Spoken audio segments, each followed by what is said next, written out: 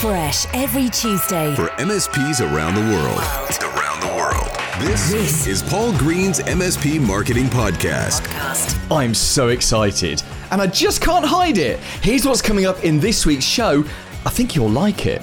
Hi, I'm Brendan Kane, the author of the books 1 Million Followers and Hook Point, How to Stand Out in a 3-Second World. I'll be talking about what it takes to go viral on social media and how to maximize these platforms for your B2B marketing efforts. That's Brendan Kane. He's possibly one of the greatest living social media experts, certainly when it comes to going viral. He's worked with celebrities, some enormous companies, and he's got some great advice for how you can better use social media in your MSP. We're also going to be talking about your technicians and when they complain that they're just too busy, that they can't possibly take on any more users.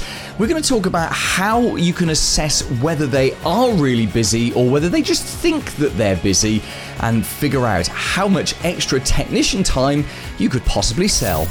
Paul Green's MSP Marketing Podcast.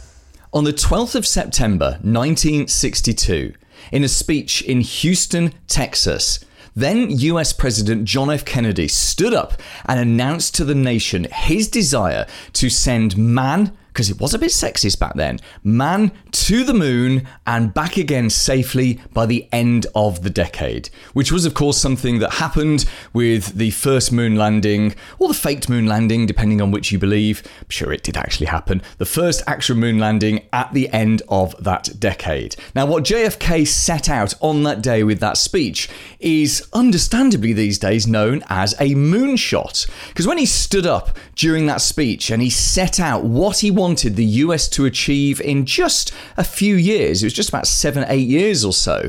At that point, NASA had a pretty good idea how they were going to get humans to the moon. They didn't quite know exactly how they were going to land them on the moon, and they really didn't know how they were going to bring them back safely. So it was a very big mission, and that's why we call moonshots moonshots. It's as big as that. Something else you may have heard a moonshot called is a big, hairy, audacious goal. In fact, you may have read about that in the book Traction by Gino Wickman. He talks about BHAGs, big, hairy, audacious goals. Now, you need a big, hairy, audacious goal, a moonshot for your MSP. And what I'm talking about here is not a goal of what you're going to achieve next year. I'm sure around about now, you're starting to think, what's 2023 going to have in store for us? And maybe starting to set yourself some kind of goal. Oh no, I want you to think bigger than that. Not 1 year, not 3 years, not 5 years, but in 10 years' time. What could your MSP look like in 10 years' time? Now, the reason that's a moonshot is because actually the world of technology is going to have changed completely over the next 10 years. You look back 10 years, look at 2012. How different is the technology environment today? You can see that we've gone down a route. Cybersecurity is way bigger than it was 10 years ago. And in 10 years' time, I'm guessing it's going to be even bigger still, because although the defenses get better, the weapons attacking people are getting better as well. We can look at managed services and subscriptions and follow that route. And we just generally know from decades of watching technology that everything can change in 7 to 10 years. But I still think you should ask yourself, for your MSP, what's your moonshot? What's your big, hairy, audacious goal? What could your business look like by 2032 or 2033? In fact, now would be a great time to sit down with your team or your business partner or your life partner if they're involved in your business, or you just want someone to riff off, and to say, what could we achieve in 10 years? Because here's the thing I know about humans. We massively overestimate what we can achieve in a short period of time, but then conversely massively underestimate what we can achieve in a long period of time. So if I sit you down for a day and say, what are you going to get done today? You're going to come up with a whole list of things. You won't get all of those things done at all. But if I say to you 10 years, what would you like to achieve in 10 years? It's almost like you won't think big enough, because in 10 years, you could do anything. You could take a business that's today doing $100,000 a year, and that could be a $10 or $20 million a year within 10 years. In fact, I think you could achieve that within 5 years if you're focused enough and you've got the drive to do it. What could your MSP look like in 10 years' time? What kind of reach could it have? What kind of clients could it be looking after? How many users or end clients could you possibly have? How many technicians could you have? Maybe you'll have no technicians. Maybe you'll have 500 or 1,000 clients, but no technicians. What kind of experience could you create for the end clients that you're looking after? Will you just be in your town, or will you be in another town, or maybe in other parts of the world? In fact, you could argue in 10 years' time that it doesn't matter where your MSP is based. You could genuinely look after and very well service clients anywhere in the world. Wouldn't it be great just over the next couple of weeks and months to dream, to think, what's the moonshot? What's the big, hairy, audacious goal? We've just been doing this with our business, our MSP Marketing Edge business. Me and my team, we've been looking ahead 10 years and saying, well, what does this look like in 10 years' time? Are we still doing the same thing? Are we delivering white label marketing content to MSPs around the world and, supporting them with insane amounts of support to help them implement that? Or are we doing something different? What do we evolve into? How do we work with, instead of 700 odd MSPs, how do we work with 10,000 MSPs in 10 years' time? Now, I don't have the answers to those questions at all. The answers will come in the years ahead, but that's my moonshot. That's my big, hairy, audacious goal. I don't know how we're going to get there, but I know we're going to be completely different when we get that 10 years down the line. And that's the way that you need to be thinking about your MSP. Now, you could argue this is a distraction from what you're trying to do now. When you're just trying to increase monthly recurring revenue and just win another client and get through another day without quite so many problems coming to affect you, it's very hard to be thinking about, the long-term future. Maybe you see that as a distraction, or maybe it affects the decisions you make today. If I know, for example, that I'm going to have 10,000 MSPs that I look after in 10 years' time, then that's going to affect the people that I hire today. Because if I'm hiring someone in their 20s or their 30s today, I'm looking at that person thinking, could you be a leader in the business that I'm going to create in the future? Are you the right person, even if you're not in the right seat today? Could you work your way into the right seat? Could you replace me? Maybe I won't be running that business in 10 years. I hope to be. But what if I'm not? What if I make the decision to step away? Can you see how having an eye on where you're going is so important for the decisions you start to make in the short term and the mid-term? So, an action point for you. If you get a chance, please find some time with your team, your business partner, your life partner, a friend, a business owning friend, someone you play golf with, someone you go hang gliding with. Find someone that you can just riff off. No one knows exactly what will happen in 10 years' time, but we can have a vague idea of what could happen, and we could certainly form a moonshot based on that. Here's this week's Clever Idea. One of the greatest sources of distress for MSPs that I talk closely to is often technicians.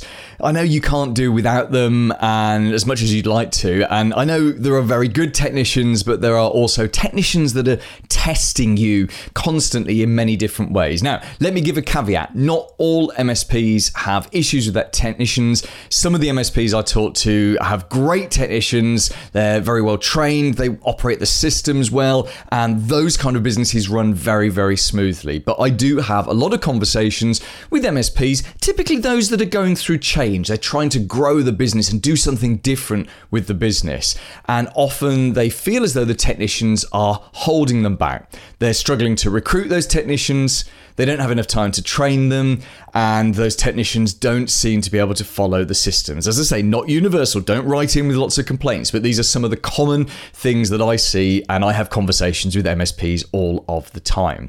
One of the biggest issues with technicians, and I don't think this is the technicians trying to rip you off. I think it's a perception problem for them as much as anything. One of the common perception or common problems is when the technicians perceive that they are full. So they look at the number of clients that they're looking after and the number of end users, and they perceive that with the current resources of the business, they can't take on any more work. Or rather, they say to you, oh God, if you're going to win that business, that new 50 user business that you're talking to, we're going to need another technician here. And that just drives MSP owners crazy. And of course it does, because if you add in another technician, that fine balance between resource and net profit suddenly goes out again, doesn't it? You add on a new client with 50 users without having to add on your resource. Your gross profit goes up, your net profit goes up, your personal spending ability goes up. Happy days. But if in order to bring on that new client, you need a new technician, then the chances are that actually bringing on that new client has reduced your net profit and reduced your personal spending ability. Not happy days. Thumbs down for that one. So I think you need to find a way within your business to figure out how busy are my technicians in reality? And this can only come from good ticket discipline. Because if you ask someone to ascertain how busy they are, they will always report that they are busier than they actually are. Now, partly that's them almost expanding the work to fill the time. Partly that's that no one wants to say to their boss that they've only really worked half the week, because we all want to look busy. Well, I don't have a boss, neither do you, I expect, but we all want to look busy and feel as though we're doing a good thing. But it's human nature to want to look busy and to show that you're doing something. I do have someone on my team who comes to me regularly and says, I'm out of things to do. And I love him. I literally could give, but for the fact we work remotely, I could give him a hug, give him a kiss and say, brilliant. Let's talk about some projects that are on my plate, which I can move onto your plate. And everyone's happy with that. But it's a rare person that can do that. So some technicians will deliberately fib to you. Some technicians just perceive they're busy because they've expanded the work to fill the time. A problem comes in with a client, and instead of just doing what needs to be done, the basic essentials of following the system to fix that problem and proactively stop it from happening again, they will go a little bit further. Perhaps they'll take it upon themselves to do some extra servicing or sort out some extra configurations. They're expanding the work. So I think working out how much technician capacity you actually have, which of course tells you how much technician time you can go on and sell to new clients, it all does come down to good ticket discipline. Now, I personally have never run a help desk. I have seen very little of PSAs. You want to, there are plenty of people around who can talk PSAs. People like Chris Tim, you'll find him around in various forums, and he's been a guest on this podcast a very long time ago. But there are lots of people around that will get into the nuts and bolts, the specifics of how you do that in your PSA. The way I see it, it starts with good time tracking, and it continues with great ticket discipline. So if a ticket comes in at 10 a.m., it's logged at 10 a.m. And, the work that your technicians are doing, whichever level they're at, that gets logged on that ticket and that time gets logged.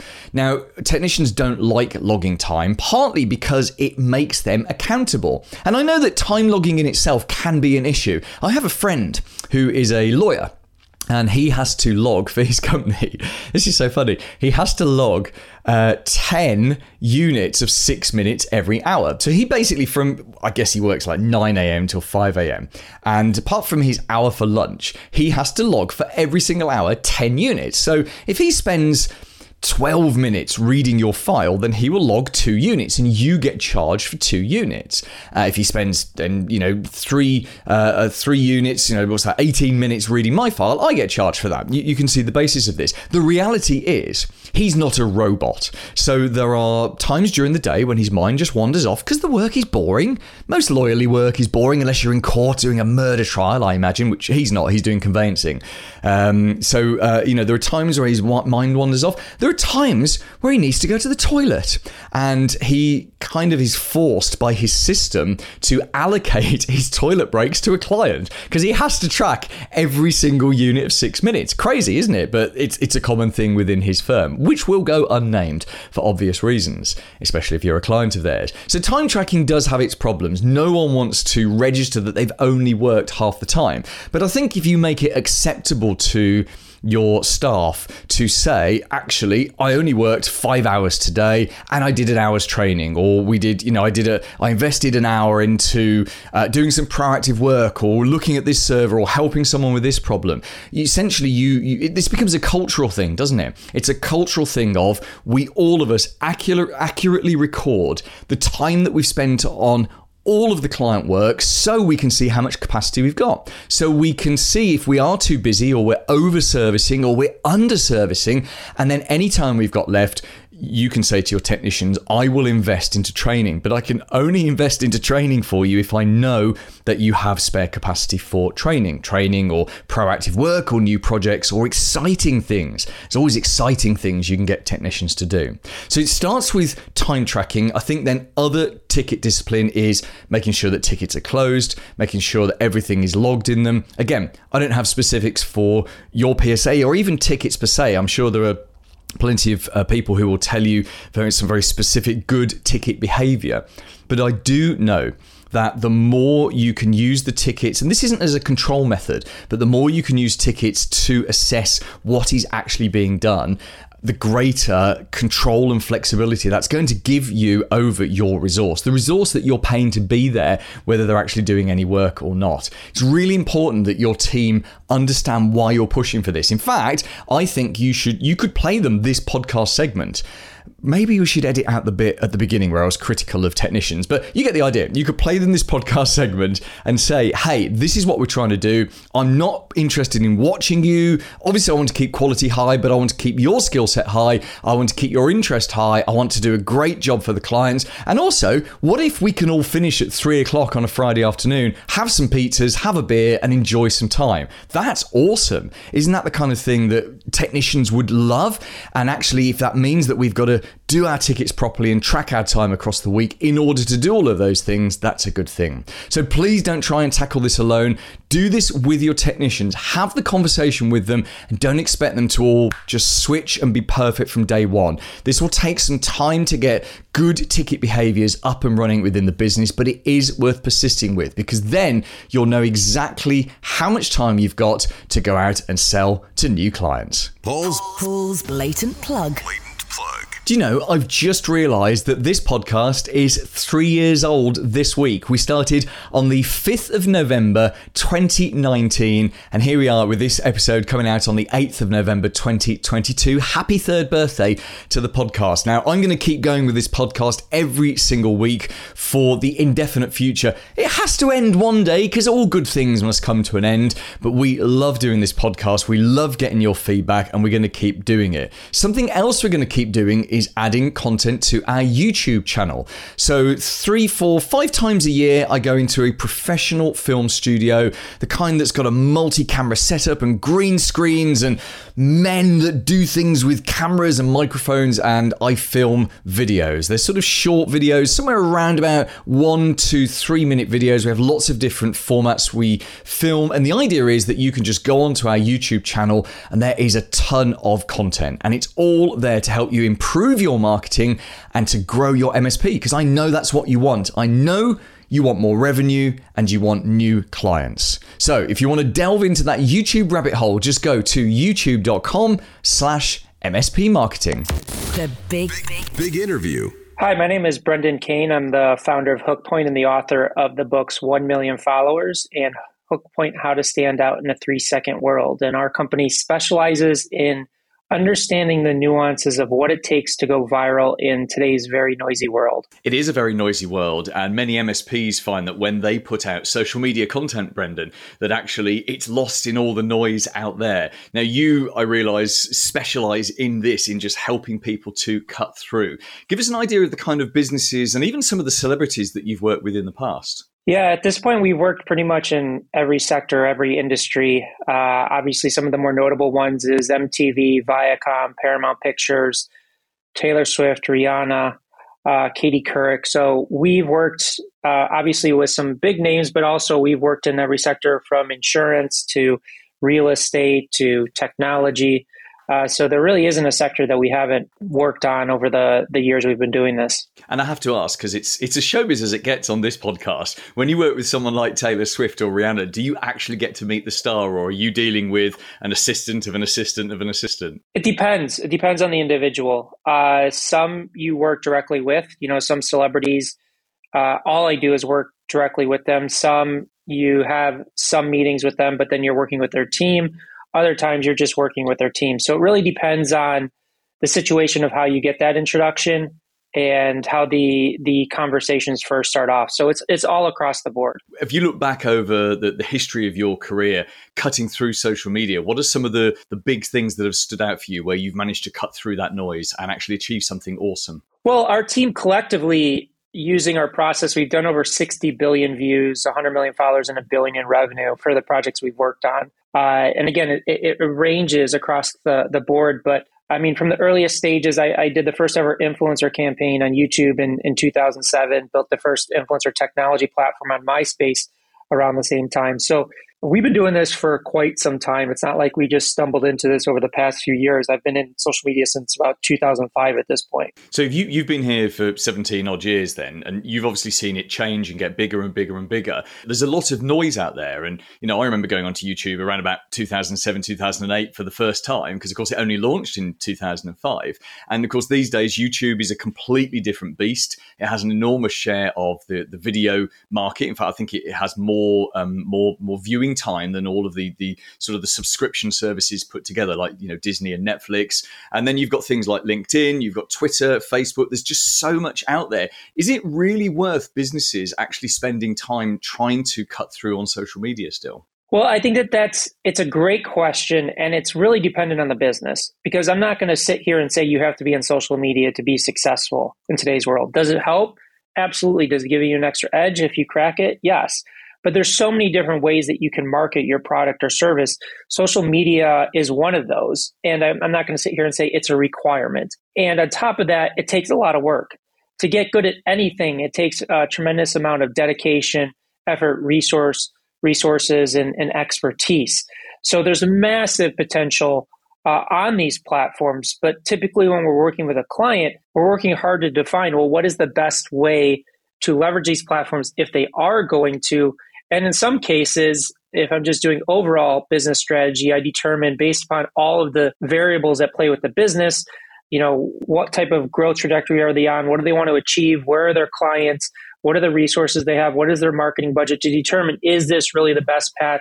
Or is there a different path or different strategy to take to be successful? Yeah, I completely agree with you there. I recommend the same to the MSPs that I work with, that social media is just one of the channels, of the multiple audiences that you're building. Social media, obviously an important one, but obviously not the only channel. Let's look at LinkedIn, because LinkedIn for MSPs is predominantly their main channel, because it is seen as the B2B social media channel. LinkedIn has had quite I don't know if it's a renaissance or a transformation over the last few years under Microsoft's care. And it has certainly become much more of a content platform than previously, where it was just the online version of your offline network. How has that changed how you and your team use LinkedIn? Yeah, I would say that it's still going through a transformation, especially on the content side. And I think it's very early, and there's some kind of challenges and obstacles that I see with the content that's being produced for the platform, what's gaining weight in the algorithms, what's not. I really look at LinkedIn as, that direct data source of your core target audience. So oftentimes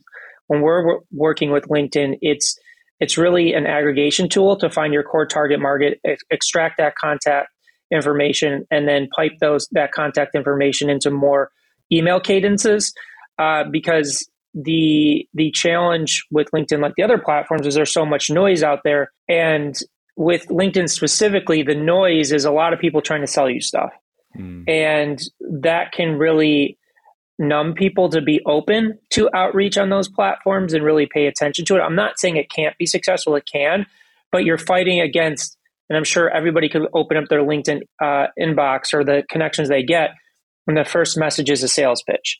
And because of that, most people are turned off to connecting with new people on LinkedIn from a value standpoint of helping or getting their problems solved by other partners and providers. So typically when we look at LinkedIn, we look at it as more of a source to extract the contact details of these people and then follow up via email with a well thought out email cadence to express the value and the problems that we can solve for the individual. Got it. So you use LinkedIn to meet people, then you use a mixture of LinkedIn and email to actually build a relationship with them. How do you extract those details? Would you use an automated tool, or would you do that manually? It depends on the volume that we're doing. In some instances, when we're only going after like 10 to 50 people, we'll do it manually. There's other platforms out there that can automate that. If I'm connecting with somebody, I never send a message with the connection request, because it's too hard to nail that initial message where it doesn't come off salesy. So I typically just don't do that. Have them connect, and then you can get their emails through that. Some people have those emails available without the connection, but that's typically what I do with that. But in that message, the biggest advice I can give you is you've got to get in the head of the other person. You've got to understand what is the greatest problem that they're experiencing. What are the exact words and phrases that they're using to themselves, and go to the message with that in mind, and basically say, hey, I know you're experiencing this very difficult problem. I would love to help you solve this. Now, with that said, there is a very fine line that you run with that type of message coming off of salesy versus coming off value. So sometimes we'll take weeks to craft that messaging for our clients or for ourselves to get that right. And if you get it right, it's massively valuable. I mean, I've closed companies like Disney, Fox, Xbox off of cold outreach emails just because we kind of nailed that cadence to it. Again, I'm not going to sit here and say it's easy, but it's definitely achievable. Yeah. So it's achievable when you're thinking about the person that you're trying to reach and what their issues are, rather than what you want to sell. That makes perfect sense. Okay, I've got 3 final questions for you. They're big questions, and you've given me some brilliant answers so far. The first of them is, I want to talk about other social media platforms. So let me give you an idea of the sort of average listener to this podcast. So they run an MSP. They might be anything from a one-man band up to, sort of a multi-million-dollar turnover business. But essentially they are providing B2B solutions, and they want to reach other business owners, other people like them, but who are not in IT, because that's their sort of bread and butter.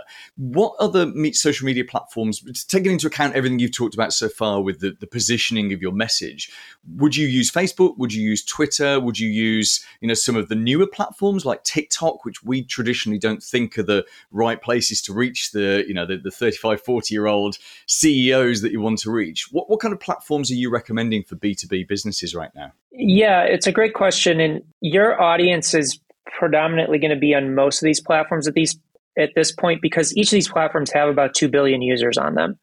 Now, obviously, TikTok does skew younger, but it is attracting that older audience predominantly because their young kids are using that platform, so they want to check it out and understand it. But each platform has its pros and cons.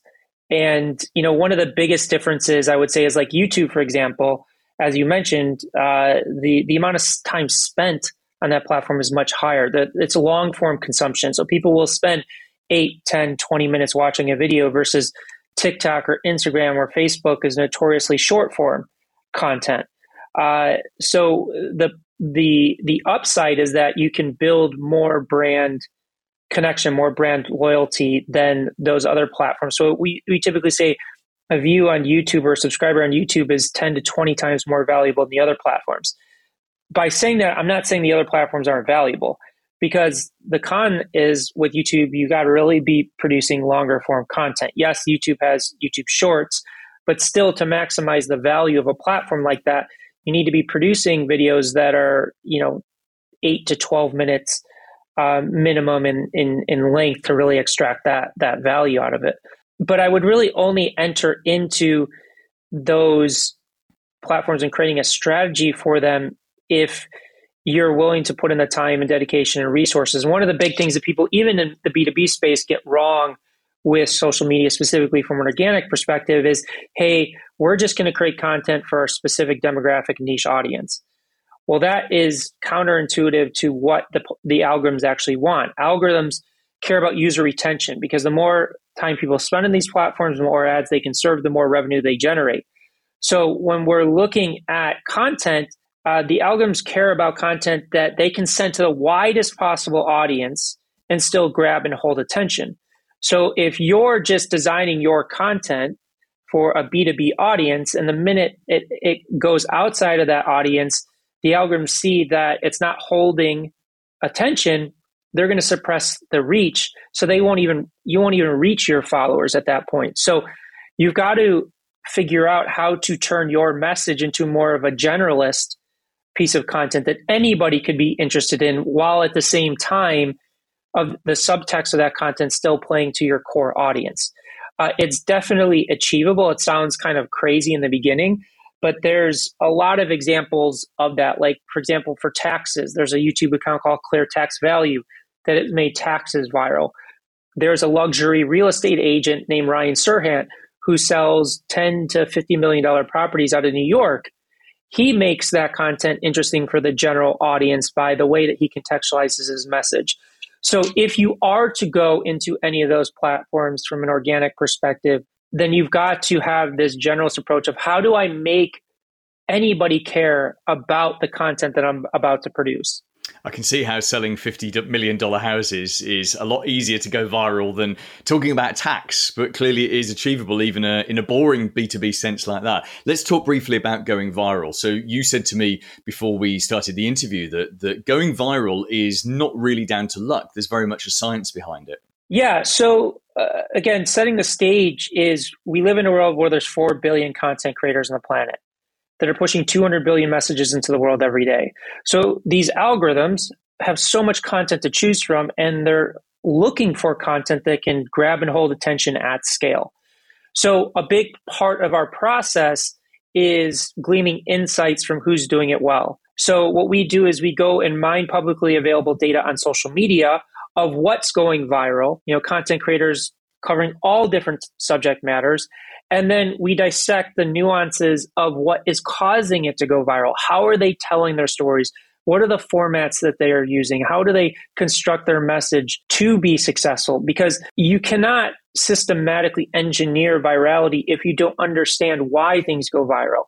Now, some people can get lucky and get 1, 2, or 3 things to go viral, but they don't know why. Thus, it's not predictable. You can't do it over the long run. So a huge part of our success is constantly analyzing other content creators that may have nothing to do with the subject matter we're going to cover, but we can glean insights about how they're telling their story to apply it to our content. That's fascinating. So essentially, you're looking to see what the algorithms have picked up, and then you're obviously trying to replicate that in some way. I guess the issue we're all battling against is we don't know what the algorithms want. In fact, I suspect that for a lot of these social media platforms, even the programmers, even the developers, don't really understand their own algorithms because there's years of rules that have been built up there. Final question for you, Brendan, and as someone who's been in social media pretty much since it started existing, what's the future? If you were to look forward 10 years from here, what are the trends? Where do you think we're going? Is it all going to be short form content like TikTok? Is it all going to be video, as Mark Zuckerberg believes it will all be in the future? What do you see as the future of social media? Yeah, I don't know that I'm smart enough to answer like 10 years out, because I think that there's a lot of, the biggest thing you have to look at is technology, because the hardware dictates the software. This is one of the reasons that Mark Zuckerberg bought Oculus, because he's investing heavy into the metaverse and he wants to own the hardware, versus with today, he's super reliant on Android and iOS to serve his platforms.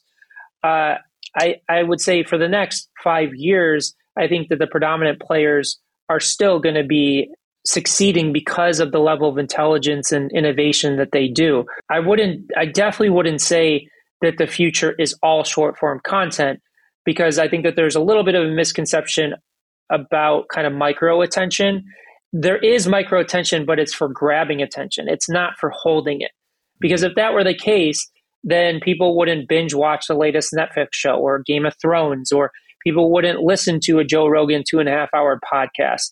So I think that there is always going to be a place for long form content if it really entices you with the story and keeps you enveloped in the characters or the conversation that is happening. But as far as beyond that, it's tough to say, because we have to see how technology evolves. Meta is making a huge investment, $10 billion a year in the metaverse, but it's still so early that we don't know how that technology is going to unfold. Even Mark Zuckerberg talks about they have a vision for it, but there's so many things that have to fall into place in order to get it there. So I would really just say for businesses is you can't go wrong focusing on the big players, because this isn't in the beginning where like a Friendster or a MySpace comes along and then it falls flat. People have been saying Facebook is going to die since the very beginning, but these companies have really evolved in terms of how they approach social media, how they engage people on their platforms, that it's not going to happen overnight, that it's just going to disappear. Friendster, I'd completely forgotten about that one. Tell us a little bit about your agency, Brendan, and tell us how we can get in touch.